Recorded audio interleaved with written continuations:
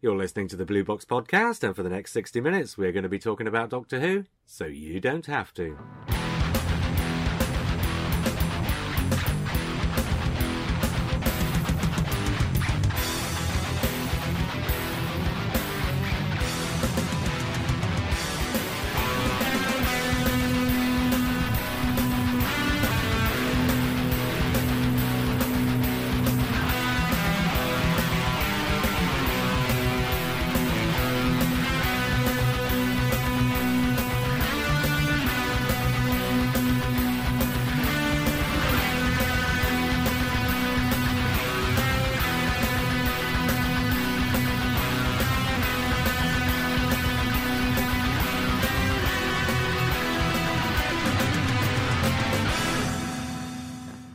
Hi, I'm JR. Hello, I'm Elton Townend Jones. Hi, I'm Elton Townend Jones as well.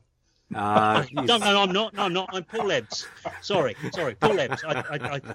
It's just my ambition, and it came out, and I'm really sorry. For a minute, I thought you were Matt Barber, who's been introducing himself as Elton ever since Elton was on. Has he? Well, he thinks you're more popular than he is, so he wants to be more popular, so he pretends to be you.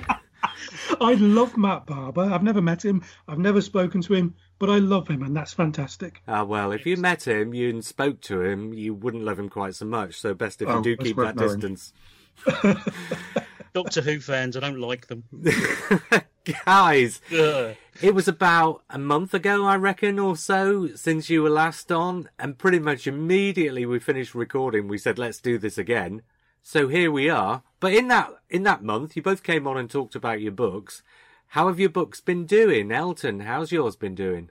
Yeah, Hubalik Strategies keeps on moving, muddling along. I actually spotted a mistake in it the other day, which crushed me in ways you cannot believe. But we've rectified why did you it. leave my stuff in it?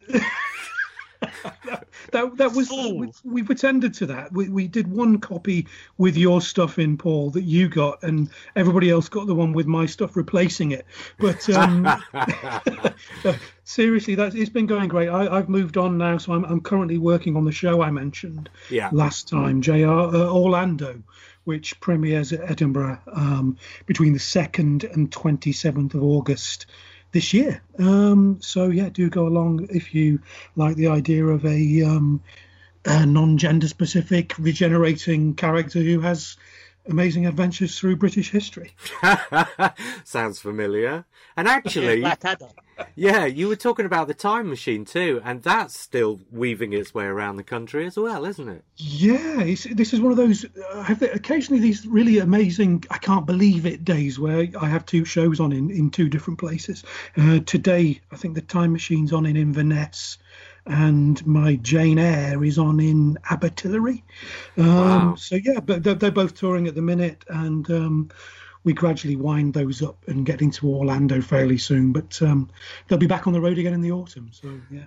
Just for anybody who might have heard it before, might not have realised that they were still on the road and might still want to go, is there somewhere on Facebook or somewhere on the internet where they can go and look and see? Yeah, thanks for that, JR. There's basically, we've got a website, me and my business partner and amazing all-round brilliant performer, Rebecca Vaughan. We have a website called Dyad Productions. Which is D-Y-A-D. D-Y-A-D, yeah. www.dyadproductions.com.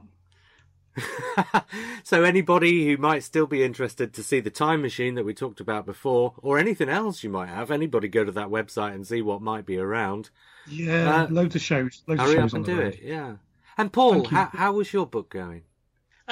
Tommy's Top 10 is still available, still really okay for people to buy. It's going okay. I mean, we've been getting some noises back. People seem to enjoy it. Hasn't sold as many as I want it to sell, because obviously I wanted to raise as much money for Tommy as possible. But we've made a good few £100 for the cause, so I'm quite happy with that. And I'd like people to buy it again and more. Yeah, fair enough. That would be good. Absolutely. And so, where can people find that? Well, the links are up on We Are Cult and on Starburst. If they do a search for Tommy's Top 10, The link should come up. We don't have a dedicated web page, but the links are out there. I should have set up a Facebook page. That would have been a good idea, but I didn't. But yes, it's still available. It's going okay. I'm like Elton. I'm back on the day job now, so I'm down the writing 2 books at the moment. So ghosting 2 novels for various people in America, which is kind of fun. A post-apocalyptic science fiction trilogy that will be coming out later next year, and a hip-hop thriller. I'm a 52-year-old bloke from Essex writing a New York gangster hip-hop thriller for a publisher in the United States, like you do. Well, they wouldn't have asked you to do it if they didn't think you were incapable. I think I was the last guy out the door when they asked for volunteers. Oh, fair enough. Right. In preface to what we're going to be talking about today, last time when we got together, we talked about various things, but one theme that came up 2 or 3 times during the episode was, and I think this was really more Elton that I noticed it on, but it came up, and every now and again Elton would say, I think one of them may have been Kinder, and one of them was the Stephen Moffat era, sort of in general, things that you hadn't liked as much when they were on, but that you'd revisited and that you sort of changed your opinion on. And after I'd mixed it and was listening back, it just struck me, say, you know what? That's a really good subject for an episode of the podcast. And like I say, we talked about the fact that you 2 would come back on, and it just seemed fitting that it should be you 2 who do the subject. And a little bit of inside baseball. I'll be doing the subject again with the regular Blue Box team at some point a few weeks down the line. But for today then, what we're going to do is you 2 have each chosen, 5. We'll see how we get through them in the time. 5 stories that you either liked when you first saw them or didn't like when you first saw them, and that you've come back to later and changed your opinions on. We're so fickle. Well, but it's just standard, really. I think I'll put this out at the start. I think one of the things that you do with Doctor Who is that because you're a fan and you read about it and you think about it and you talk to people about it on the internet, and this is something that we've been doing even since before the internet, really, in pubs or with kids in the playground, I suppose. You kind of, before an episode comes on, have expectations about what it's going to be like. And sometimes it fulfills those expectations. Sometimes it fulfills those expectations and then some, and surprises you in a positive way. And sometimes it's so wildly different from what you expected. And I think especially these days, it's easy to react negatively against stories where they're not what you wanted them to be, as it were.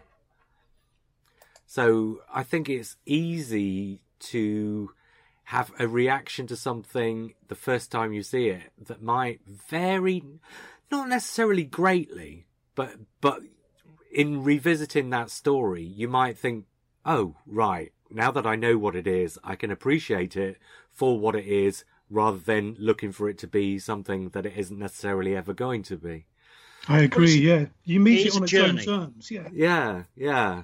And I just, since I've been writing the reviews, this is something I have to do, basically. I have to clear my head before an episode comes on, watch it purely on its own merits, and then talk about it afterwards and write a review about it afterwards on what it was, rather than what I might ever have expected it to be. But we should get into it, because otherwise we aren't going to get through these stories in the time. So, Elton, I'm going to come to you first, and I'd like you to name a story that you either disliked or liked when you first saw it, and that your opinion has changed somewhat upon afterwards. And what's your first choice going to be, Elton? Well, let's open up with The Hungry Earth, Cold Blood. I remember watching that. I was very, very excited for quite a while about the Matt Smith sort of the way his first season opened. It was very exciting, very thrilling. And then we sort of hit the Hungry Earth and Cold Blood, and I just felt things kind of fell flat at that point at the time. I thought the story was pretty pedestrian and straightforward.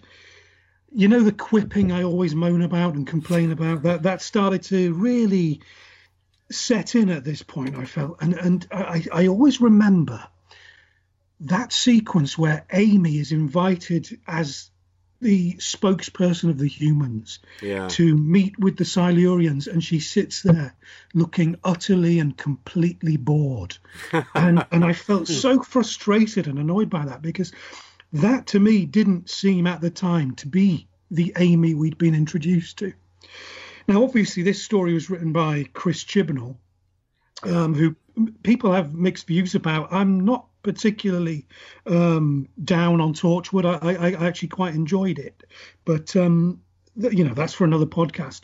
But basically, I did just feel that the whole story was a bit grey, a bit flat, a bit fillerish. But I remember I even wrote a very lengthy review about it at the time.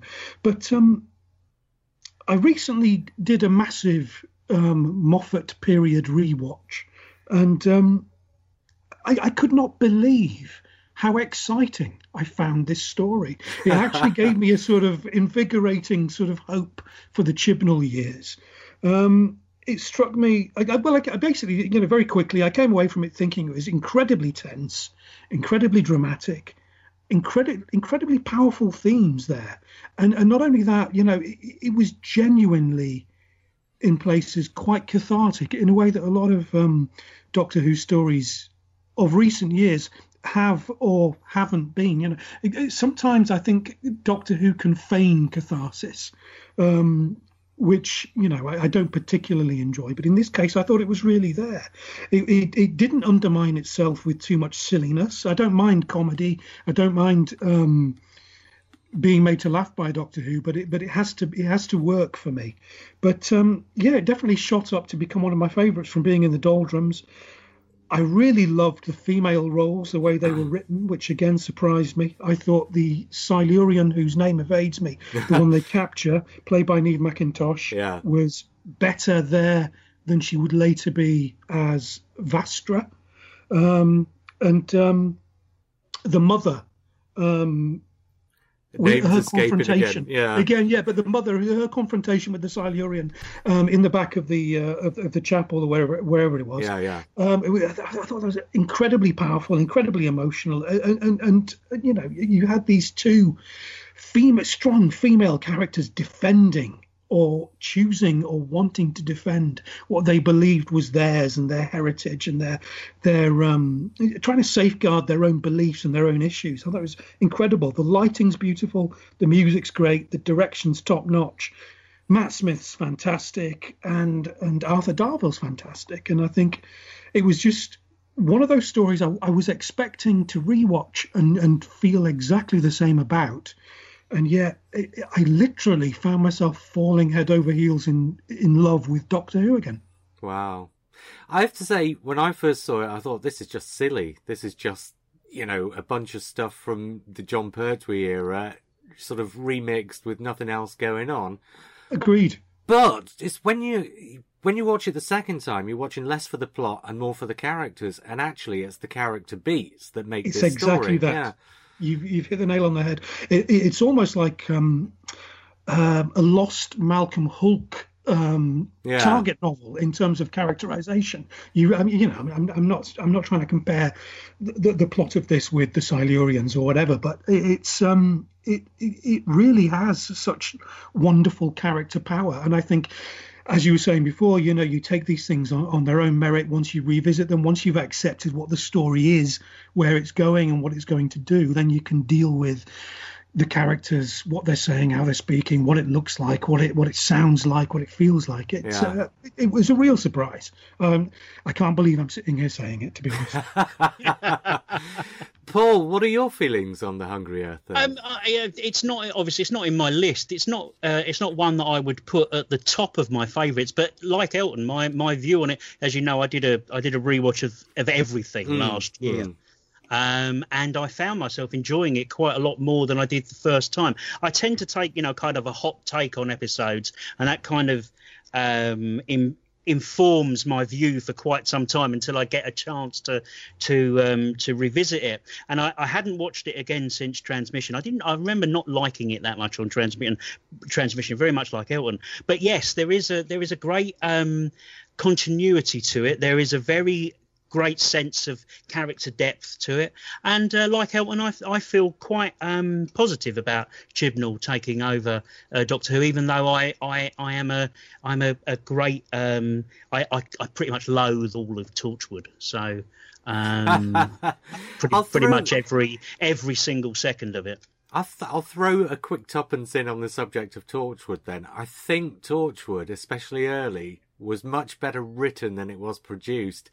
And I think the production actually lets it down a bit in that first series.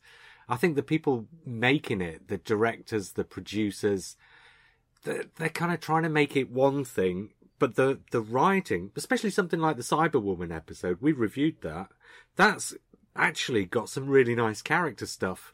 But it's all about more than I should. Yeah, it's all about the costume and the pterodactyl. Do you know what I mean? Exactly. Yeah. On the screen, the Cyberwoman, she gets upgraded to have wonderful cyber heels. It's quite ridiculous. Yeah. But then again, the Cybermen have cyber boots that are masculine boots. Yeah. So it's a grey area really. It's all a bit silly, isn't it? But I think you hear that before we started the podcast, we were talking together about the relative merits of superheroes and the Avengers and so on. I think one of the reasons I fell for Torchwood was that it reminded me a great deal of modern, not so much superhero comics, but what superhero comics had become through Alan Moore and Mark Millar and people like that, and that kind of resonated. I'm not saying that's a reason to love it. I don't know if I do love it, but I did enjoy it. I do like John Barrowman. I know that's not necessarily a popular view, but I really do actually quite enjoy John Barrowman. I like John Barrowman in the right place at the right time. I beg your pardon. You know exactly what I mean.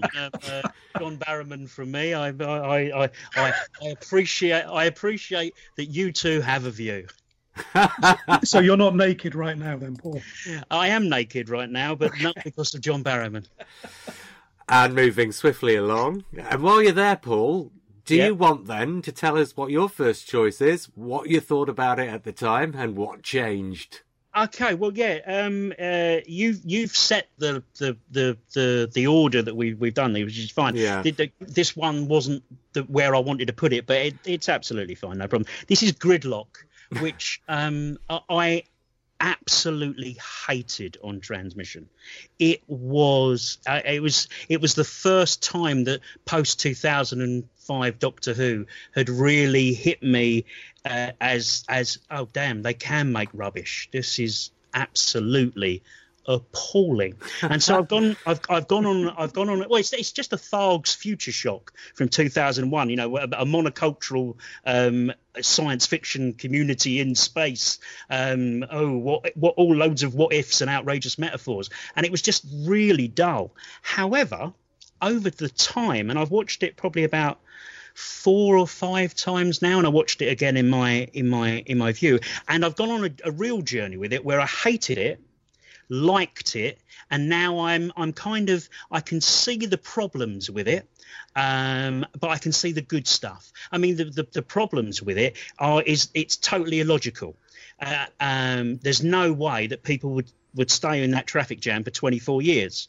There's a world going on outside it. They can get out, and there are hospitals, there are things flying over the city. The city is not closed down. It's so the basic illogicality of the story just hits you in the face. However, what I do love about it is that it's ambitious, and it's the ambition that I missed at the beginning, and it's a very allegorical story, and I've got no problem with allegorical stories, and I've got no problem with it dealing with big philosophical themes, which is what I've come to love about the story, you know, the way that it tells us that it's okay to hope, and that hope is important, and it's got astounding visuals, and it's beautiful to look at. And I think the journey I've gone on with it is that I hating it to begin with, I didn't really think about it. I just hated it. And when I came to think about it more, I realised that there was quite a lot going on under the surface. And then you think about why the macra are there, and the macra are there to link it to the you know, that story, which is also about controlled, you know, populations controlled by corrupt governing systems, and that, you know, that reflection of that story as well adds a whole extra layer that I can enjoy to it as well. So actually, it's not as bad as I thought it was. It's not as good as I thought it was maybe about, you know, 5 years ago. Yeah. And I'm less enamored of it. But it's a story. It's one of the most interesting Doctor Who stories for me, in the fact that my opinion of it seems to change almost every time I watch it, and that shows you that there's something there worth examining. So that's really good. For me, Gridlock reminds me of the Sylvester McCoy ones, like Paradise Towers and the Happiness Patrol, where it's all about what the story's saying rather than necessarily the way in which it's saying it. Elton, sorry, go on. Well, I think you're exactly right, JR, and I think my opinion of Gridlock is pretty similar to yours, Paul. I don't think I've ever disliked it, but what I can see that it is trying to do, that, say, Paradise Towers or Happiness Patrol is trying, it's an absurdist piece of drama. Now, obviously, I think certain production faults may impinge on that intention. As you say, the city's not closed down. The city is still functioning. But yes, it does resemble something like Terror Tube or something like that from 2000 AD, which became Nemesis. It's almost Waiting for Godot even, isn't it? It is. It's got that sort of wonderful absurdist, modernist attitude to it. I actually quite like it. I think it looks beautiful. I'm currently redoing that season with a friend, and I haven't got there yet, but I'm actually I have found that I'm looking forward to it, so that must be a good thing. Yeah. So, shall we move on to your next choice, Elton? And if we could get this one over and done with in 30 seconds, because actually this is a story I like, and you're about to tell me your opinions changed negatively about it. Okay, let's be clear on this. He says, adopting a David Cameron-like tone. Let's be clear on this. All Doctor Who is brilliant. You've challenged us to find stories that we have liked and then don't like, or didn't like but now do like. So, you know, please don't take this as me putting this story down for any other reason than it stood out as being one that changed my opinion. I've done about 3 or 4 different complete rewatches in the last decade with different people, plus on my own. But this one is The Reign of Terror. Now, hiss. No, are you booing and hissing me or the story? You, definitely right, okay. you. I can cope with that. Okay. Did you get the fruit I delivered? The tomatoes and the rotten. Anyway, he delivered them with a throw. I'm already locking myself into the stocks in preparation for this. No, it's fine. We're here to give our opinions, and whatever your opinion is, that's fair enough. It's your opinion. And like you say, I couldn't sit here and say it's crap. It's not. I absolutely loved The Reign of Terror once. When I was about 18, I hadn't been watching Doctor Who. No, 17. I hadn't been watching Doctor Who for a couple of years. And I came back to watch it that autumn to join Sylvester McCoy. But the summer preceding McCoy's first episodes, I was at college and it was my summer holiday. I wanted something to read, so I started digging through my old Target paperbacks. That was great. This led me into Smith's, where I found a display full of shiny new Target paperback books, one of which was The Reign of Terror by Ian Marter. So I grabbed this, thinking, I've got this sort of emerging vibe that I'm interested in the historicals, and let's see what this takes. I read the book. I thought it was fantastic. So, that was a bit of a renaissance for me. That got me back into the books. The McCoy got me back into the series. I was suddenly a fan again. So when the box set came out, I think it came out in a box with. Did it come out with an episode? The episode of The Web of Fear. It was something like that. Yeah. Around about 1998 or something like that. Maybe a little bit later. Anyway, I got the box, watched it, absolutely loved it, wallowed in it. Since I've been doing my rewatches, every time I've rewatched it, whether alone or in company, it's the first of the stories we get to. Yeah, we get past Censorites, we get past the Keys of Marinus, but this is the first of the stories we get to where everything just flags. People lose interest. I start losing interest. The people I'm with start losing interest. I think what it is it has a great many lovely moments. When I first saw it, absolutely adored those sequences where Ian Chesterton's on film talking to a man on video, and you never quite see them in the same room. I love all that stuff. I love all that, and technically adore it for what it is. But and Hartnell smacking the guy over the head with a spade, fantastic. All that stuff is lovely, and Hartnell's magnificent in it. But what's begun to strike me as I see it again and again, I know exactly what you're going to say here. Well, it's the performances of other people. So maybe you weren't expecting me to say that, but Carol Ann Ford is rubbish in it. I don't think she's necessarily the best actor to have played a companion. I love Susan as an icon, as an image, but in this she's pretty poor.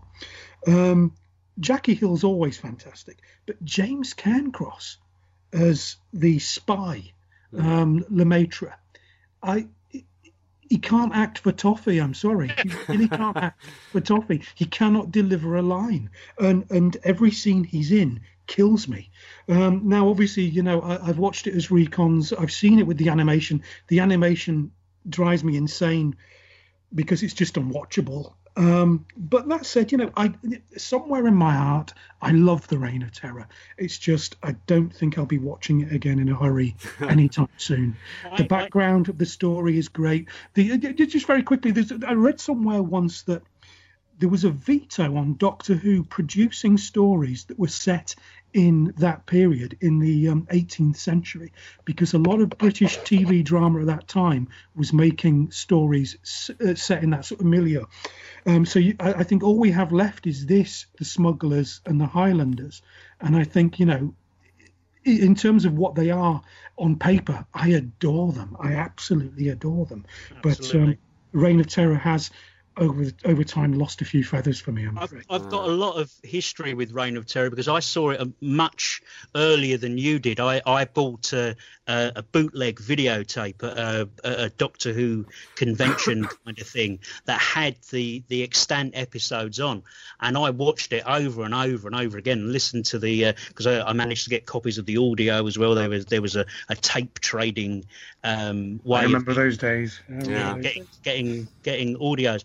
And I loved The Reign of Terror. And that first episode is amazing. It's probably, I think, other than the first episode, The Unearthly Child, I think the first episode of Reign of Terror is my favourite Hartnell episode of that first season. It is vicious. It is nasty. But Spooner is it's such a brilliant writer. The tension in that and the cliffhanger isn't a cheat, and it's just and I love the rest of it as well. And actually, it would be nice if we get time to actually talk about the animations, because I as Elton knows, he knows I have a different view to him on the animations. Oh, I'll tell you what, we'll do that next time we get together. We'll go through all of them.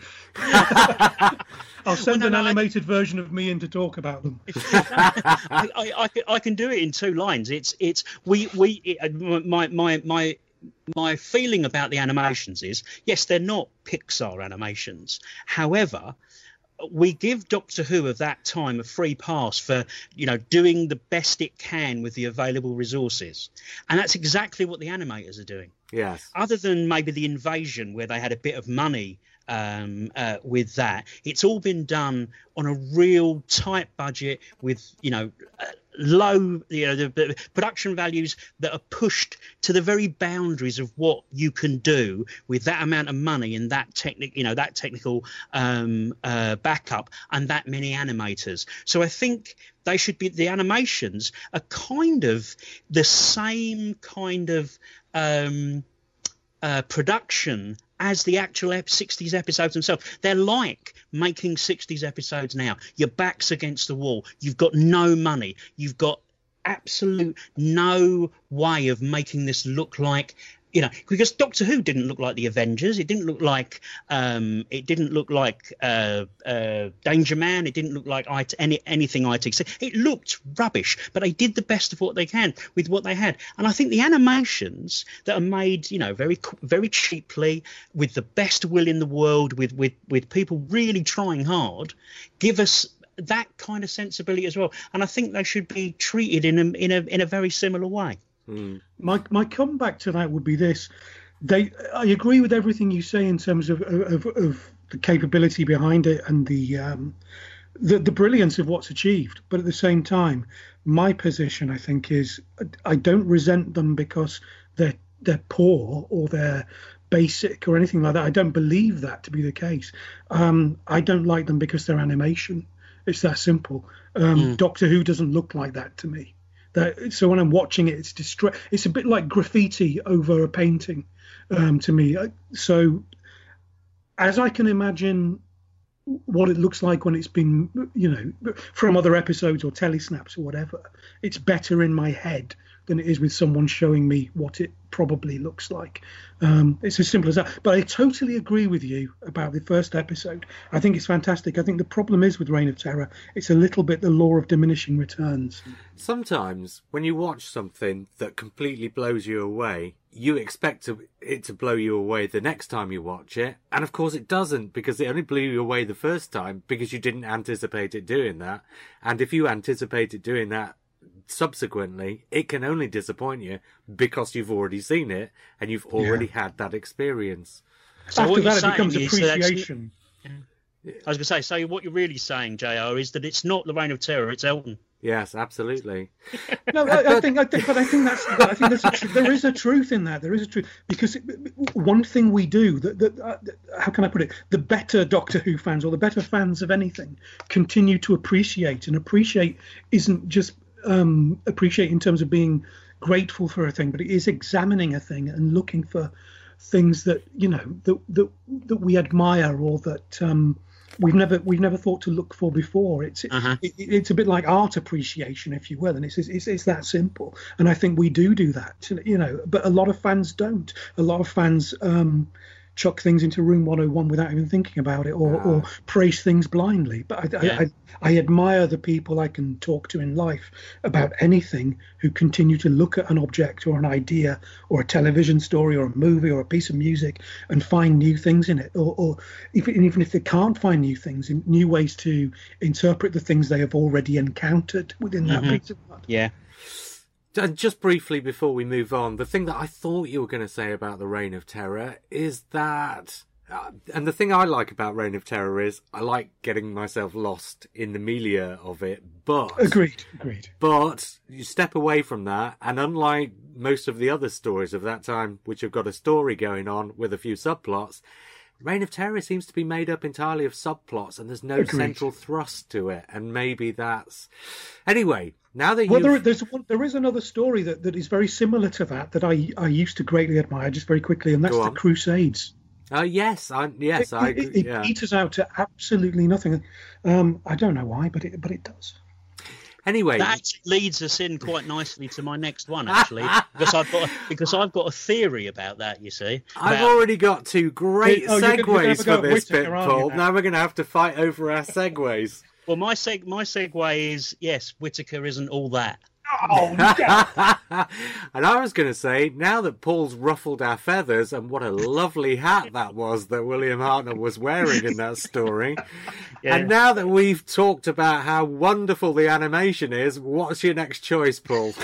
Yeah, that was rubbish, JR. Don't give up the day job, eh? This is my podcast. You're the guest. You watch your mouth. Yeah, you'll edit me upside down again, won't you? You can hear me keeping very quiet right now. Right. Okay. So, at the risk of upsetting everybody, David Whittaker's not as good as we think he is, and That's it. I'm out of here. Goodbye. And my evidence for that is not so much the stories that he wrote, although Power of the Daleks is one of the stories that he wrote. It's the stories that he let get through, and the bits of the stories that are rubbish that he let get through, that he just hand waved through. And I don't think he was a very good script editor. I don't think he didn't edit Terry Nation as well as he should. I mean, letting most of Keys of Mariners through without rewriting the whole thing. I'm guessing Keys of Mariners isn't going to turn up on your list then. No, it's not. But anyway, Power of the Daleks. The great things about Power of the Daleks are still great. Patrick Troughton is still great. He isn't just wonderful. He's suddenly an alien. It's not about a gentleman scientist anymore. It's about a genius in a toddler's body marveling at the Fisher-Price universe. I am 100% in bed with that, but that's Troughton. That's not Whittaker. Power of the Daleks has got some great Dalek stuff going on. I really, a lot of it. I like the stuff with Lesterson and the thing. But again, it's the parochial colonial politics of it that is just so dull. It's just a bunch of fat blokes talking in rooms, and that's not interesting telly. Now, I'm a great fan of the animation, as we just spoke about the animation, but the story there is about, in the first 4 episodes, there's about 2 episodes of story, if you're being really, really generous. Now, Victory of the Daleks. There's a lot of problems with Victory of the Daleks, but one thing that's great about Victory of the Daleks is it does everything that the first 4 episodes of Power of the Daleks does in about 9 minutes. Yeah. There is no need for 6 episodes of Power of the Daleks. There's probably not a need for 4 episodes of Power of the Daleks. There's about 3 episodes of stuff going on there. Now, a lot of it I love. I really love the Daleks and their machinations. I am your servant is brilliant. I mean, that's just an absolutely fabulous moment, a really spine-tingling moment in Doctor Who, and I get that, but it's just the stuff behind it. And there's the whole MacGuffin of the rebels. What are they rebelling against? It seems like quite a nice place. We never see anybody being oppressed or needing to rebel, or Bragan and what's his face having a really terrible regime. It seems okay. What are they going on about? Why are they upset? We know nothing about them. It's just a MacGuffin to fill out 6 episodes. Just concentrate on the Daleks. And then there's the Doctor as well. This is the bit that really gets me. Why doesn't the Doctor kill all the Daleks at the end of episode 2? Why isn't he going, I need to sort this out right now? There's Daleks, and I don't trust them. I'm not going to listen to any of these Earth people. They're stupid. These are Daleks. They're the most evil creatures in the universe. Why doesn't he kill them straight away? He is responsible for the deaths of hundreds of colonists by the end of Power of the Daleks because he didn't intervene in Syria early enough. It's rubbish. It really is. Except for Troughton, who's brilliant, and Craze and what's her face, Polly, who plays Polly, Annika Wills. Brilliant. Annika Wills, yep. They're all brilliant, and I could listen to her read the telephone directory. But the rest of it, the parochial colonial politics, are astonishingly inept and badly realised, and especially that bit where we get about 15 minutes of, I think it's episode 5, of Bragan, not Bragan, it is Bragan, who was the Oh God, I've forgotten. Who's the guy who runs Hensel? Yeah, we get about 15 minutes of Hensel, working his way back through the colony just to be shot. That's it. It's one of those stories. It's rubbish. It's one of those stories that. I used to love it. That's the thing. I did used to love it. Yeah. Well, I really did. It's one of those stories that sets up a mystery about who the traitor among the ranks is, and then gives you precisely one suspect. Rubbish. And then it doesn't even unmask him. It just transpires through the course of the story that he's the only one it could be, so he's the one it is. It's one of those, isn't it? Can I just get my really good joke out? This is an obscure joke, but it's interesting, Power of the Daleks, because Patrick Wymark was one of the people who was put up, who was possibly in the running to be the second Doctor. And it's funny that the first second Doctor story is pretty much the power game of the Daleks. It's a really obscure TV joke there, but it is. It's just what it needed was Patrick Wymark thumping a table and his secretary making sure that she gets the flowers for his wife because he's forgotten her anniversary. It's that dull. Elton, what do you think of Power of the Daleks? It's a bit like, I guess, a bit like you guys, maybe. Certainly, Paul, I think it's one of those, a bit like Evil of the Daleks, really. It's one of those that I thought I liked, but I don't. Again, all Doctor Who is great. There's reason for all of it. You can watch it. I actually watched the first episode the other night. One thing that occurred to me watching it this time was it once a prison colony? Had it mutated into something a little bit more pioneering than that? But Troughton's fantastic. Annika Wills is always brilliant. It's just boring. It's boring. It doesn't really go anywhere, and it's concluded, I think, like several early Troughton scripts, if I'm thinking correctly, by him turning off an off switch that no one else has bothered to find. But the Power of the Daleks overrated. That's all I can say. Yeah, I mean, I love The Crusade, I really do, but there's not much other David Whittaker stuff that I could hold up and say. I mean, even everyone goes mad over Enemy of the World, and that's not very good either. I've just got to say, though, in defence of Whittaker, I think I found on a rewatch a few years ago that what was continually occurring to me, and I was writing stuff for a site I'm not going to mention right now, but what did occur to me was things like Marco Polo and the Aztecs. Oh, man. They're beautiful, but I think Whittaker rescues Lucarotti's scripts. I think looking around, Lucarotti, if you check his other work and you see what they're saying behind the scenes in production documents and so on, he's not the best writer. He doesn't have everything there, and I think Whittaker shores this stuff up, and I think Whittaker's partly responsible for a great deal of the magic in Marco Polo, and certainly in, how can I put it, the more florid dialogue, the more poetic dialogue, and again in the Aztecs. I think that's what Whittaker's got going in his favour. He may not necessarily be the best author, but I think as a script editor, I think he was corralling fairly effectively. God knows what he was doing with Terry Nation, though.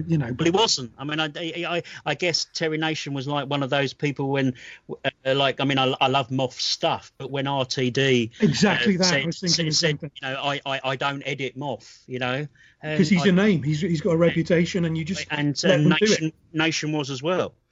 Yeah, that's what I mean. I mean, Nation is, the person you say, let him do his stuff. Let him do his stuff. Yeah. He brings the numbers in. Right, should we move on? Because we are going to get short on time if we don't. Talking about a story that was perhaps overrated, now let's talk about one that's probably underrated, because Elton, your next one is one that your opinion's improved upon, and it is... The Mutants, as in the 1970s, The Mutants. Yeah. The best one. Yeah, well, the only one, really, let's be honest. Okay, so I remember reading the Target book as a kid, hated it, boring. Round about 1993, UK Gold, what's this? Fantastic. I can get episodes of Doctor Who, this is exciting. I didn't have it myself, a neighbour did. She used to video them for me on a Sunday morning in omnibus form, and then I'd watch them later with all these weird sort of flickery lines going through it. But so this is where I first saw The Mutants, and I watched it, and I generally found it to be rubbish. I tell you, one of the people that, and I've forgotten his name, it's Paul something, the Marshal. What's his name? Whitson Jones. Yes. Paul Whitson Jones. He's one of those actors that he's brilliantly cast when he plays a villain, because he comes across as so thoroughly awful, but somehow this contaminates his performance, and he chews the scenery to death. Then you've got George Pravda, who, I'm watching him thinking, okay, this guy's clear. I think he's Hungarian, isn't he, or Czech or something like that, yeah. But you're watching it thinking he's delivering these lines so painfully stiffly in his horrible brown 70s smock. And, it just... And on UK Gold, this was drained of colour. It was, it was thin. But come the DVD, I stick that on, and I nicely, beautifully cleaned up, beautifully restored, gorgeous. I watch it now. It's got great politics. It's got, I love radiophonic style music. It's got fantastic music. And for me, one of the pinnacle moments of 70s Doctor Who is this. You guys know that, I story's great, actors are great, but I love visuals. I love lighting. I love effects. The Crystal Cave, that beautiful slow motion John Pertwee cape flowing behind his back as he runs through the Crystal Cave. This wonderful sort of, it must be Brian Hodgson, I guess, or maybe it's Dick Mills, I don't know, doing the sound effects. CSO fringing all over the place. It just looks gorgeous. It's that glam rock vision of Doctor Who that stole my heart as a very small child. And a bit like the Claws of Axos, it has those crazy, psychedelic, glam rocky, tinsely, Christmassy visuals that just, some days that really is just what Doctor Who is. Some days Pertwee to me is the Doctor, is the only Doctor. They all get their day, but some days it's Pertwee, and some days it's that glam rock, tinsely, mad, strange, otherworldliness that you get with the mutants. Plus you get a fantastic story. Paul Whitson Jones is actually fantastic, and George Pravda, well, I've seen him in other things, so I kind of warmed to him now. He's all right. Listen, I love the Mutants, and Mutants is one of those ones that I was done over by fan received wisdom, because by the time I got to see it, everybody I'd ever read was that this is rubbish, this is terrible, this is awful, and then when I got to see it, I loved it. And I really enjoyed it, and it's a really, really clever story. I like the idea of the evolution in the story, that it examines evolution. I think it's a great one. It's up there. It's one of those that you were told was crap, along with The Ambassadors of Death or Mind of Evil or Colony in Space, and it's got the missing Star Wars character Biggs in it as well. Yeah. It's great. Mutants is great. I won't hear a bad word said about it. It's got a kind of gloriously mad quality like the Claws of Axos. But I think what gets the Mutants a bad rap is the company around it. I think there's 3 great stories that everybody loves just before it, and then the Time Monster immediately afterwards. And I think the Mutants get shunted in the direction of the Time Monster, which, by the way, I love. Monster. Yeah, it's great. That's a great season, actually, really. It is a fantastic I really like that season. Yeah. Right, shall we move on, though, because we are going to have to try and hurry through these a bit. Paul, what's your next choice? It's a story. We leap forward now to the Capaldi era, and it was a story that I hated on transmission, and I have to hold up my hands and say I was absolutely 100% wrong about it. Right.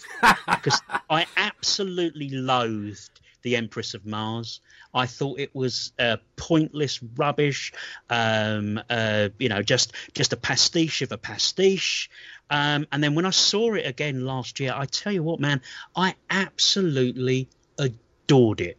It's so good. It's typical Gatiss, absolutely, but he knows how to evoke a certain kind of Hammer-esque gothic and step upper lipped kind of thing that I guess he was startled by Weng Chian as a child, and that's been that's been his raison d'etre ever since. But and it's got the ghost of Robert Holmes in it with the that tart ear for rum dialogue. But it's just fabulous. It hinges. I mean, steampunk.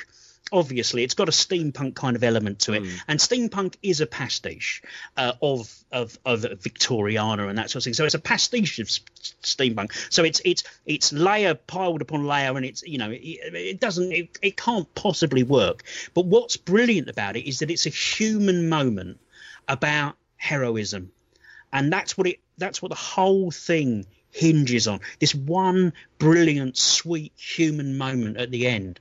And it's small, well-formed, fun, and it has a forgiving heart. And I love that about it. And I think I must have been in a bad mood, or I'd stubbed my toe or something. You in a bad mood? Yeah, good grief, man! Never happens, does it? Never happens. But yeah, I mean, I love it. I really do. It's the one that I flipped on the most, I think, from giving it a 1 out of 10 to now probably giving it an 8 or 9 out of 10. I really love it. Wow. I got to say, I've always found Mark Gatiss' ones feel contrived to me. I never feel the emotions honest, but maybe that's just what I see in Mark Gatiss. I agree. I think we all probably thought, and maybe some of us still do. I don't know. I'm speaking for myself, aren't I? But I think I thought that Mark Gatiss was going to be one of the great writers of the new series, and I think again he has often failed to perhaps reach the heights we expected of him. Maybe that's our fault for investing in him in a particular way. I guess. But yeah, for me, his greatest moment in the whole of the new Doctor Who since 2005 is the opening to Unquiet Dead, because it's beautifully directed. I thought, people were telling us, now you're going to tune into the scariest 2 episodes of Doctor Who, The Empty Child. But no, I thought we'd already been to the most scary moment imaginable. That woman walking towards the camera, screaming and swallowing us up and screaming. Yeah, an amazing visual bit of TV. I think before, what I didn't buy in Empress of Mars was the Colonel's emotional journey, and I think Gatiss gets the emotional journey right in a way that I didn't see before. I mean, I'm a defender of Gatiss in a lot of them. I don't like the Crimson what's name, and I don't like That's awful. Yeah, That's terrible. Awful. And the Ice Warrior one where I like that this time. But why are Ice Warriors wearing, if they're so badass, why are they wearing armor? Agreed.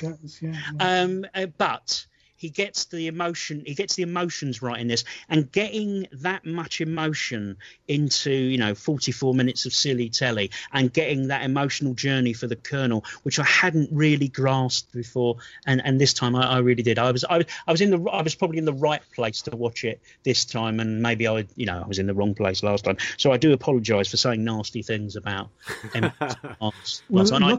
I said some very nasty things about it. Luckily for time's sake, I've only seen it once. I'm due to look at that again myself fairly soon, but I can only really say that I neither loved it nor hated it. It was just sort of a middling story for me, but I'm hoping, as with all the Capaldi I've been rewatching, that I'm going to absolutely love it. So anyway, speaking of Ice Warriors, Elton, what's your next choice? I'm sharpening a knife now. Yeah, here we go. This is another one of those that, This is not going to be as controversial as Paul's next choice, believe you me, but carry on. Well, again, I used to write for a fan, Doctor Who fan site years and years ago, which, was great fun. But I remember writing a review for this and saying, look, let me preface this by saying, all Doctor Who is brilliant. Let's take it from there. Yeah. It's the Ice Warriors. And again, it's one of those that in isolation, a bit like Reign of Terror, watching stories in a more scattergun approach years ago before we could actually do them all in order. It was great. It was fantastic. I remember that lovely little box set coming out with the episodes 2 and 3 connected together by telesnaps told through the wrist communicator thing, and you suddenly have that moment where you go, oh my god, it started to move, then we're getting back to live action again. I remember was it the end of 98 again? This was definitely the end of 98. I'd moved into a new flat. I sat down with this. I devoured this. It was beautiful. It was unexpected. It was a surprise. I think the thing was, for me, it was better than I thought it would be. It was another one of the Target books that I hadn't enjoyed. I found it to be a little bit, lots of people in rooms talking about stuff that I really didn't care about. But watching it, visually impressive. The Ice Warriors are fantastic. Barkworth is excellent. Peter Sallis is excellent. You know, that you can't fault the performances. You cannot fault the performances. But again, on the rewatches, on my own and with other people, this is the moment where suddenly the attention drops. And I can't quantify why. I really can't. So my pushing it forward as a story I once loved but no longer like is fairly indefensible. But again, you know, that was the task we were set. I think I just find it a bit too. This is a ridiculous thing to say for someone who writes plays like this, but it's a bit too talky. It's just a bit too standing in a room, arguing, bickering. I don't necessarily believe the real lives of the people there. That could be true of many, many Doctor Who stories. So again, I don't really know what it is about this one. You bung in then the animation on top of that, which, you know, oh my good God, it was like I would happily chew one of my own arms off. And the reason I say that is because the arms of those animated characters look like chicken drumsticks, and I'm a vegan. Anyway, so I don't know. I of course I like the Ice Warriors. I just don't love it anymore. I prefer the other Ice Warrior stories. Yeah. I absolutely love Seeds of Death, which I used to hate. Yeah. I hate Seeds of Death. I've always hated it. Oh, really? But season 5 is, for me, is the quintessential Troughton season. I love it. And I've even had I didn't include it in here, but I've had a turnaround on Abominable Snowmen as well. It's brilliant. It's amazing. It's amazing. It's so well written and so well paced, and so. I love. And, well, I know we're talking about the Ice Warriors, but I love the Ice Warriors. I mean, you've got Doctor Who's first gay couple living together. Sallis and Lenny. I thought you were going to say Islia and Isixia, or whatever they're called. Brilliant. No, they're on their way to the fetish club. They're dressed up like that. But I love the Ice Warriors. And on my rewatch last year, I adored it all over again. And I don't mind. And I don't mind the animation, but I love Ice Warriors so much. It is so good. And that season is just so good as well. And everything's very cold. If you notice, the first 3 stories of that, it's the Snow trilogy. You know, the Ice Tombs, Abominable Snowmen, Ice Warriors. I only remember the order of those by things Jamie says, like, it's a lot better than that Mountain Doctor and things like that. You know? Yeah. I didn't know he was Welsh. I've got to say, I didn't realise I was doing an accent. Or what purported to be one. I got to say, I really didn't. It's a good job you write plays. Yeah. Oh, thanks. I am an actor. I am available. Yes. I was only talking to someone the other day about this.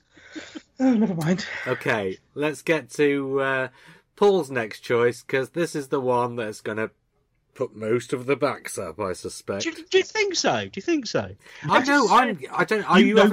You haven't said a word about it yet, but I completely agree with you, Paul. Before you even start, the thing is, it's revered as the greatest pre-2005 story, and I just don't buy it. It's, the Caves of Androzani, and that's what I'm talking about. It's not the greatest Doctor Who story of all time. It's not the greatest of the pre-2005 era. It's not even the best 80s story. It's not even the best Davidson story, and on top of that, it's not even the best story of season 21. I don't get it. I've got some ideas about why, but I don't. It's the best Androzani story. just about. But listen. I've made a list, right? And I'll go through it quite quickly so it doesn't hurt people too much. But no, take your time. Let them sting. A Magma Beast. Wound the buggers. Yeah, Magma Beast. Am I allowed to say buggers? Oh, you just can said say buggers twice. Now I've said buggers 3 times. Stop saying bugger. Right. Okay. So the things that are wrong with it, right? The start, which is rubbish. The Magma Beast, which is rubbish. Perry's accent, which travels the entire United States and bits of Surrey at the same time. The twat in the mask, sorry to say that, which is Holmes retreading Phantom of the effing Opera and Power of Kroll again. Yeah. I like Power of Kroll. Yeah, I like Power of Kroll, but I didn't want to watch it again, and I didn't want to watch it. I didn't want to watch it with a guy in a stupid mask. The thing about guys in masks, right? Villains in masks, is they don't work unless they've got a good motivation. Weng Chiang, Magnus Greel. He's got good motivation, and he's got a motivation for wearing the mask. But our friend, Mr. Sharaz-Jek, is surrounded by androids. Why is he covered up? Why does it matter to him if they see his face? They're bloody androids that he's made. Okay. You've got an obsession with Phantom of the Opera, Robert. I get that. That's absolutely fine. And you've been asked to write this story. To kill off Davidson's Doctor. Fair enough. So you're going to put a man in a mask. You like men in masks. I get that. I don't want to know what you get up to in your private life, but obviously men in masks are a thing that you really like. However, there's no logic to this story. There's no, the bit at the end where Davidson gives the milk to Perry or whatever to save Perry in full. There's no logic to that. Why didn't he drink it and go and get some more milk for Perry? He could have done that. I just don't get it. There are things that are good about it, and I used to love it. I really did. But the thing I wanted to say about it is perhaps the reason it's so. There are two reasons maybe it's popular. The first is that for the same reason that Queen's Greatest Hits is their best-selling record, people don't want innovation. They want stuff they can sing. You can sing Androzani because you know every note. But the other thing that I think about it is that the writers who were gestating, the fan tastemakers, the ones who went on to write in the 90s, whose Davidson was their Doctor, they were the ones who created the taste for the background radiation of fandom, and Androzani was always held up by all of them as this magnificent edifice, this wonderful thing that actually is built on really shaky foundations. Greel and Davros I can believe in because they're driven by creative processes, and then Megalomania is cold and logical. Jeff is all over the place emotionally. He's mad, not bad. Revenge is a pointless motivator, and so no, I don't buy into Jack at all. So if I don't buy into the bad guy, I'm not going to buy into all the rest of it. And the Magma Beast is rubbish. Did I mention that? Yes, you did. Elton, anything to add to that? Very brief. I used to keep a very extensive diary when I was younger, for about 20 years actually.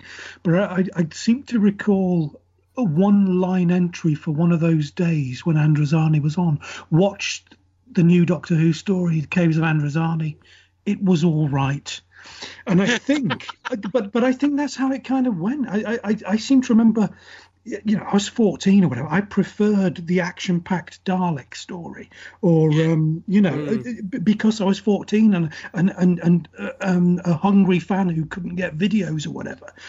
So things like that were exciting, whereas that didn't really make a big impact on me. I do really, really like Androzani because I find it exciting, and I find it visually interesting. I like Peter Davison in it. I can see why you have issues with it, and I would say that they're very valid issues. I guess I just haven't thought about it in that particular way. But I just find it a bit grim, I like my Doctor Who to be colourful and fun. Not always. I don't mind grim, but I think one of the other things going in its favour for me is I do like the 80s sort of incarnation of Doctor Who. I like the effects. I like the music. So it kind of resonates as even though it didn't make a huge impact on transmission, it still resonates of a certain time to me, a certain nostalgia, I guess. But also, having watched it several times in the last few years, it still strikes me as exciting and fairly immediate.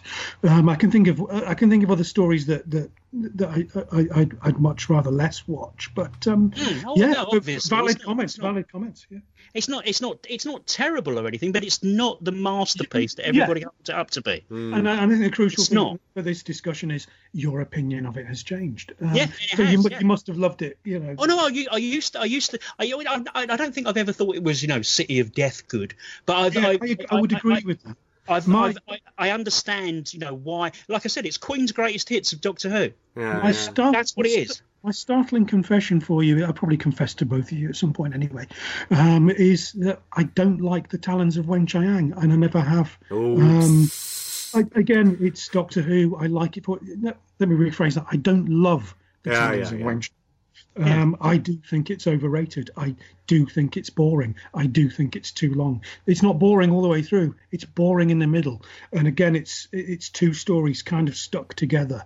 You can see that it sort of crashed into itself to create a third object. 6-episode stories do sag in the middle if they don't dogleg and go somewhere else for a couple of episodes, which is why the Time Monster, I think, is a brilliantly well constructed 6-episode story, and the other ones aren't.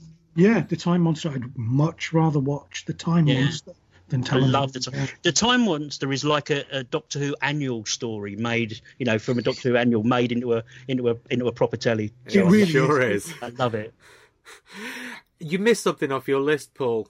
That episode 1 cliffhanger, where they just happened to have made absolutely note-perfect android replicas of these people who have literally just walked into their lives. Yeah. Absolutely insane. It's rubbish. Anyway. I tell you, he's good, though, isn't he? Glenister's fantastic. He's fantastic. And Norman, Norman plays Morgus. It's well written, it's well acted, it's well directed. Just doesn't hit my taste.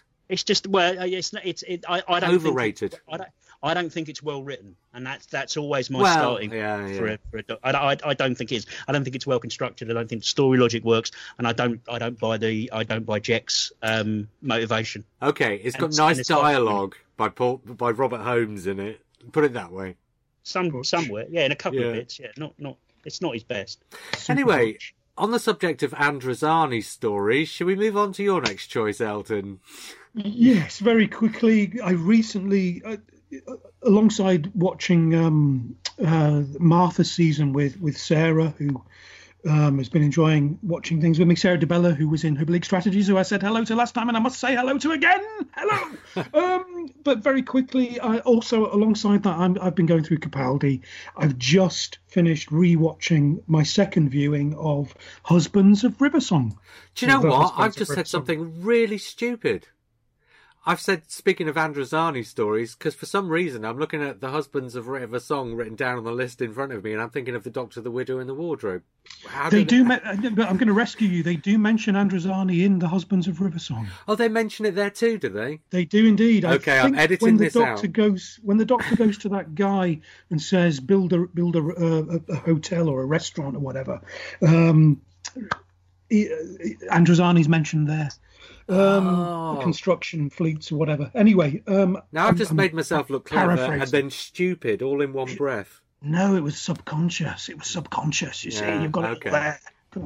Sorry. Very, very quickly, we had 2 Christmas specials in a row that I couldn't bear: Husbands of Riversong and The Return of Dr. Mysterioso. Is that right? Mysterio. Okay, I'm thinking of a Bill Nelson record. Anyway, okay, right. So I haven't got to Mysterio yet. But anyway, so Husbands of Riversong, I found it quite flippant. I found it very empty. I found it poorly constructed. I was unmoved by it. And I also felt that it pretty much undersold River's ongoing story, almost as if it was a kind of crammed on ending just to get the story out of the bloody way. I mean, how many times can Moffat create that character?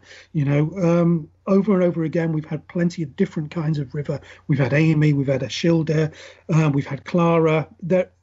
Always it's the same kind of, this woman appears throughout history and affects the Doctor's life. I felt it was a kind of rush job, I have to say, and that the comedy in it was really, really poor. But then the other day, I sat down reluctantly to watch it, and I was it stole my heart. I could not believe it was a beautiful and glorious screwball rom-com. It absolutely. echoed that sort of Frank Capra or Howard Hawks sort of 1930s, 40s, 50s romantic comedy. I found it beautiful. I found it tender.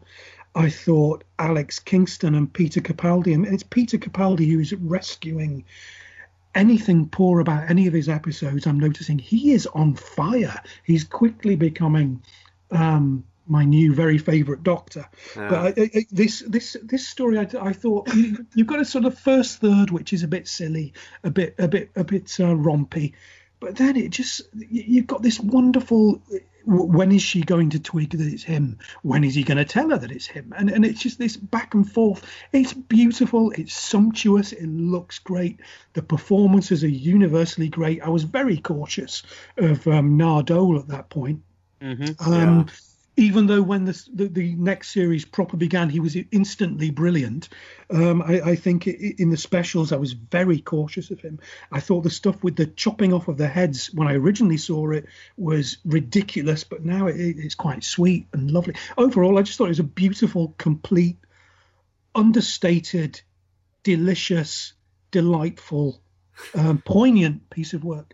Yeah, it's brilliant. I mean, I've loved it.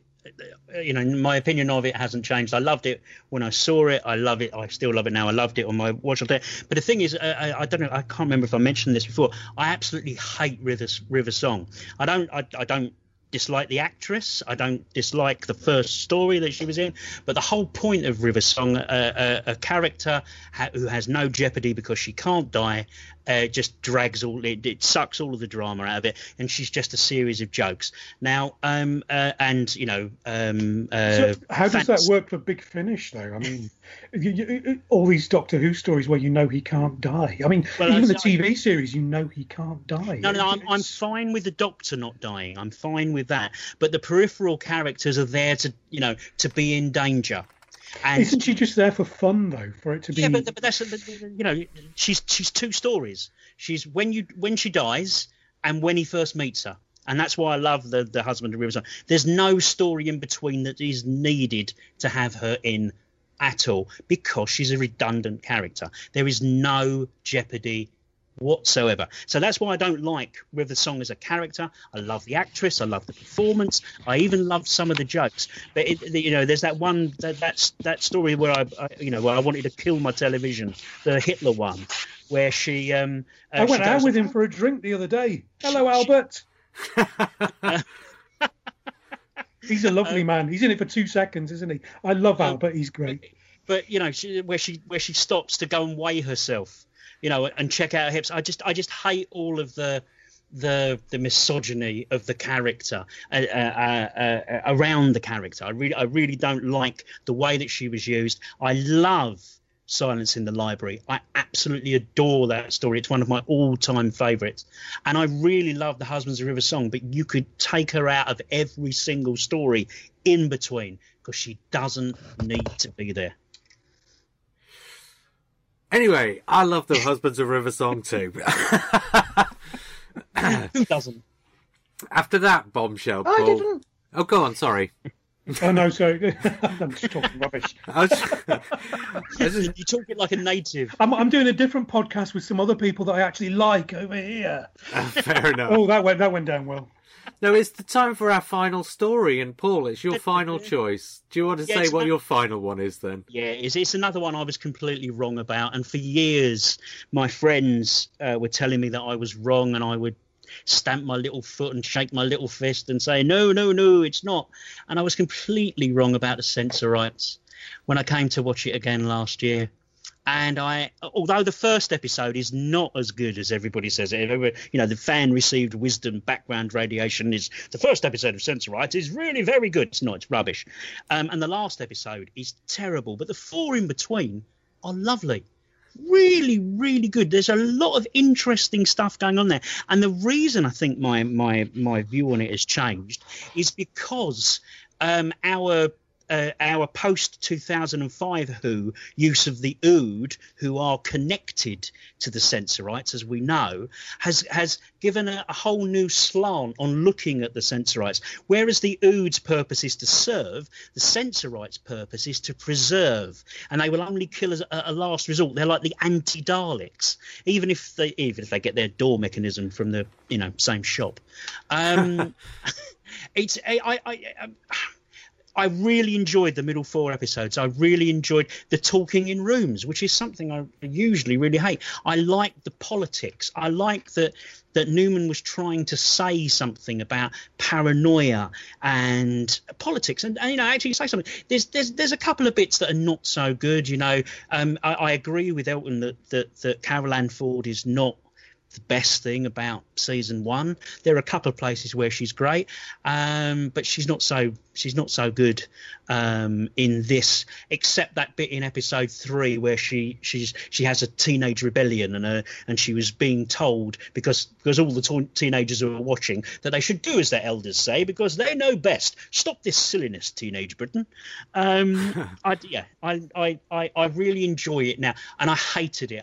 It was one of those ones like Marinus, which I still hate.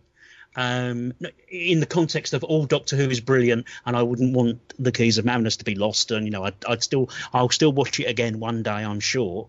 The Sensorites I've completely come around on because it's just so well written and it's so well constructed, and the middle 4 episodes are really good. Elton, what's your feelings on the Sensorites then? I don't mind it. It's do you know what I don't buy? I don't buy that they don't recognise each other, and that really, that's problematic for me. But other than that, that is a big thing for me to have to get round. I've always enjoyed it. I remember reading Nigel Robinson's novelisation of it, and I quite enjoyed that. That was before I actually saw it. But there are some great moments, and I William Russell's in it, Jacqueline Hill's in it. I love watching those guys. I love watching Hartnell, who, until Capaldi started to blow me away, he was my favourite Doctor. But it's I don't really have much to say about it. I've seen it 4 or 5 times. I think I actually do like the first episode. I find it quite spooky, and I really like the character. Is it John? Yeah, the character who's been so horribly frightened by them. I find those 2 characters, Janet and John, I call them, feel to me like they've been telegraphed in from some CBeebies program or something. But yeah, maybe so. It's okay. It's nice. It's got some nice sets. It's got some nice set pieces. The Sensorites do look great. They look better in the Doctor Who monster book when I was 9 than they do on the telly. Yeah, but yes. And I love the way they tread on each other's feet, which is quite cute. But it's fine. It's fine. I think Sensorites also puts that lie to bed that William Hartnell was putting on the when he flubs his lines, because he's not putting it on. He really isn't. He really is flubbing his lines because it's all too much for him. And the Sensorites, you can see in that he's really not coping with it. So I don't believe the fan received wisdom that it's all part of his performance. No, it wasn't. He just was forgetting his lines, and everybody else was having to cover for him. Yeah, exactly. But in, just for a bit of parity there, Troughton does quite a lot too. No one ever seems to point that out. He covers it better, I think, doesn't he? I think again he's got people who are willing to cooperate with him doing that, and then he meets John Pertwee, and that's just not going to happen, is it? Yeah, no.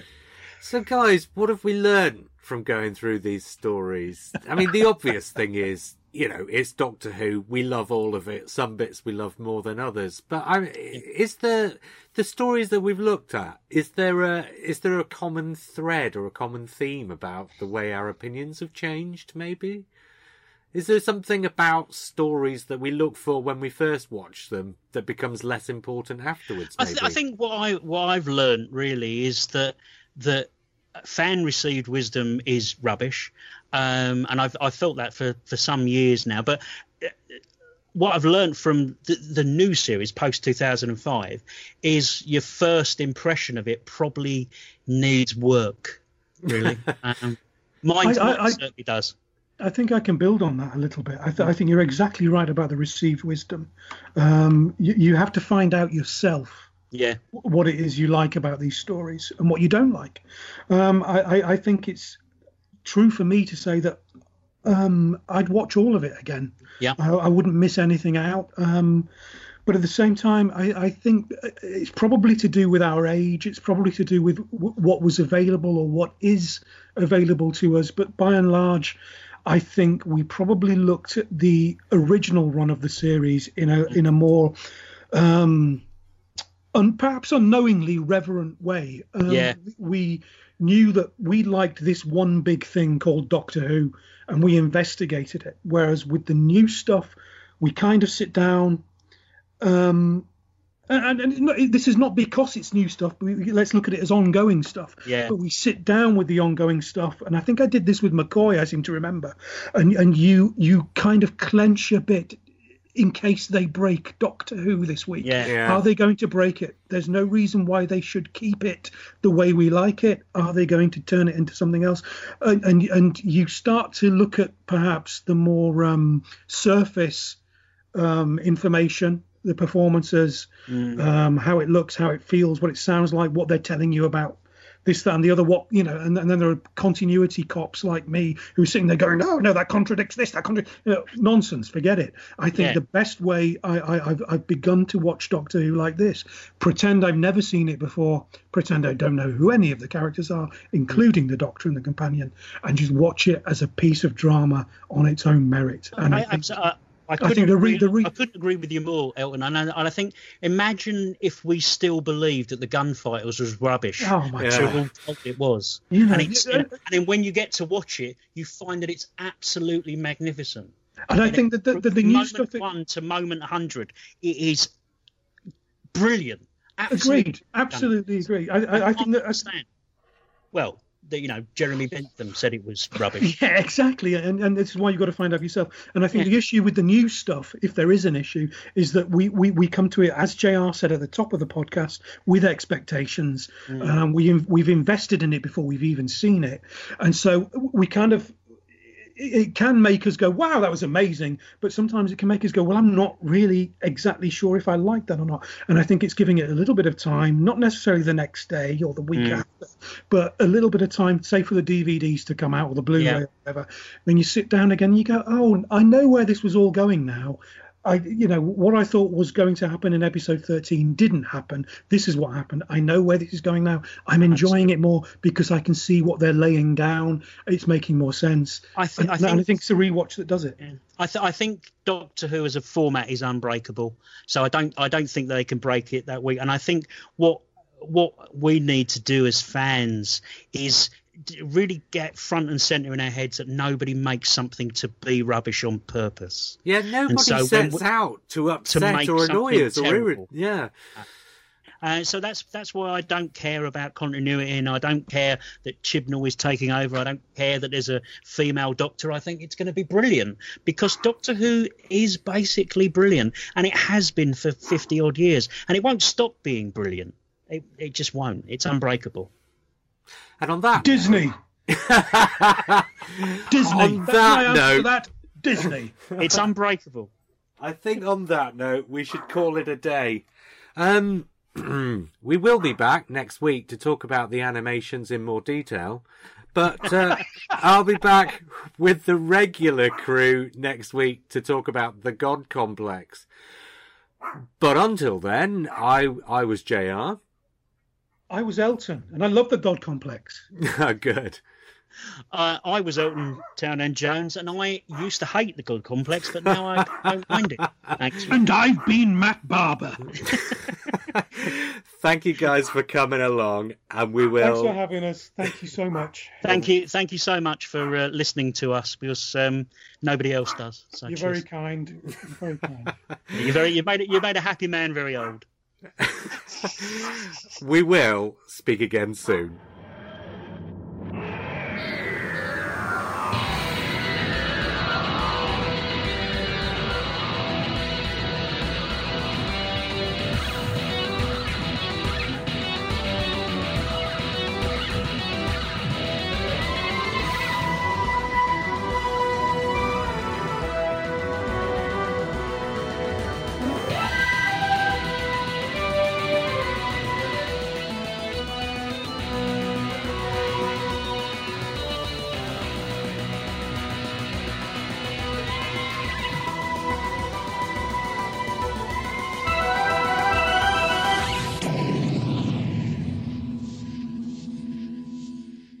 So I was discussing this with somebody just a few minutes ago, and I said that I was doing this thing with Elton, and that we've become a bit of a double act, and she called us the Chuckle Brothers. So, so I'm never talking to her again. What do you mean? With that kind of insight, she should be top of your friends list. This to me. Yeah. Can I just check? Can you hear me well? Yes. I felt like I was raising my voice a bit last time. Oh, really? Oh, I think that's one of the things just about Skype. I do it. I'm doing it now. I don't talk I feel like I'm shouting at you. Yeah. I find that's just a psychological thing. I do it with Skype. I can't help it. And every time I listen back, if I listen back to one we've done on Skype, I sound completely different from when we're sitting in the room doing it. Yeah, of course, yeah. So I thought you were just a shouty man. No, I'm quite soft-spoken, really. It's just quite husky. Yeah, there's just something about Skype where you feel like you need to project more. It's odd. A bit like Bonnie Langford in season 24. Let's not go there. Do I sound okay? Yeah. You both sound fine. You sound gorgeous. Yeah. Well, that's true. Yeah. And the thing is, I've got you two on a separate recording from me, so when I put them together in the edit, I can do a certain degree of balancing. So you can do a private edit where you're asking us different questions. Well, I can't balance it quite that well. But this bit's so funny. That was a level of professionalism that I wasn't expecting, so well done. No, there's never any professionalism on this podcast. That's why you got us in. Well, yeah, to try and make it more professional. You should put this bit out. This is the best bit. Well, I was just going to say, I'm going to stick this bit on as an Easter egg at the end. It's the best bit. Absolutely. I'm just really worried that came out wrong. What I meant was, whereas equally unprofessional as you were suggesting the podcast was. Oh my God, I'm apologising. No. Okay. Hey, we're part of the... Actually, I do have one more question, JR. Go on. I know I can't say really naughty swear words, but am I all right with bloody? Is bloody all right? Is that acceptable? The only two I edit are the F word and the C word. Right. Fantastic. Okay. On the they podcast... say bloody in Doctor Who now, anyway. Well, yeah. In fact, I rewatched The Last Jedi this morning, and I'd missed that the first time around, but Finn says bastard at the end. Yeah, he does. I'd missed that. Gorgeous film there. I watched it again. Great film. Yeah. I think we're all in agreement on that. We're the only three who seem to be defending it. I know. I think it's the beautiful. Best one. Yeah, it's fantastic. Yeah, I agree.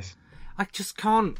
I just honestly don't. Film. Yeah, it's got proper, full-on intertwining story development and character development and themes and all sorts of things that you don't really expect to see in Star Wars.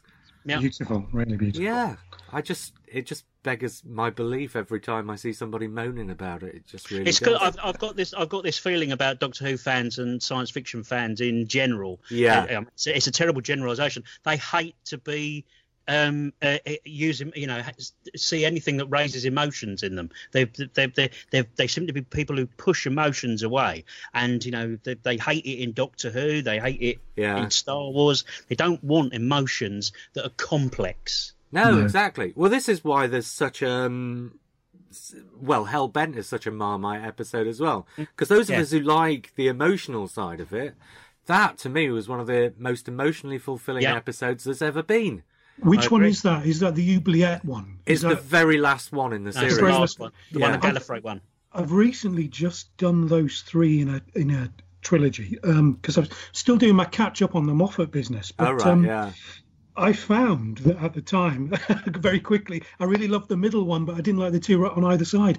But now, my God, what a masterpiece that is as a trilogy. Yes. Absolutely beautiful. I would have brought it into today's discussion because clearly I didn't like it very much on transmission, but I don't feel authoritative enough to talk about it at any great length. But emotionally, I was blown away by that. I thought it was fantastic. Yes. Bugger, I have to be authoritative. Oh, Christ. No, I'm relying on you today.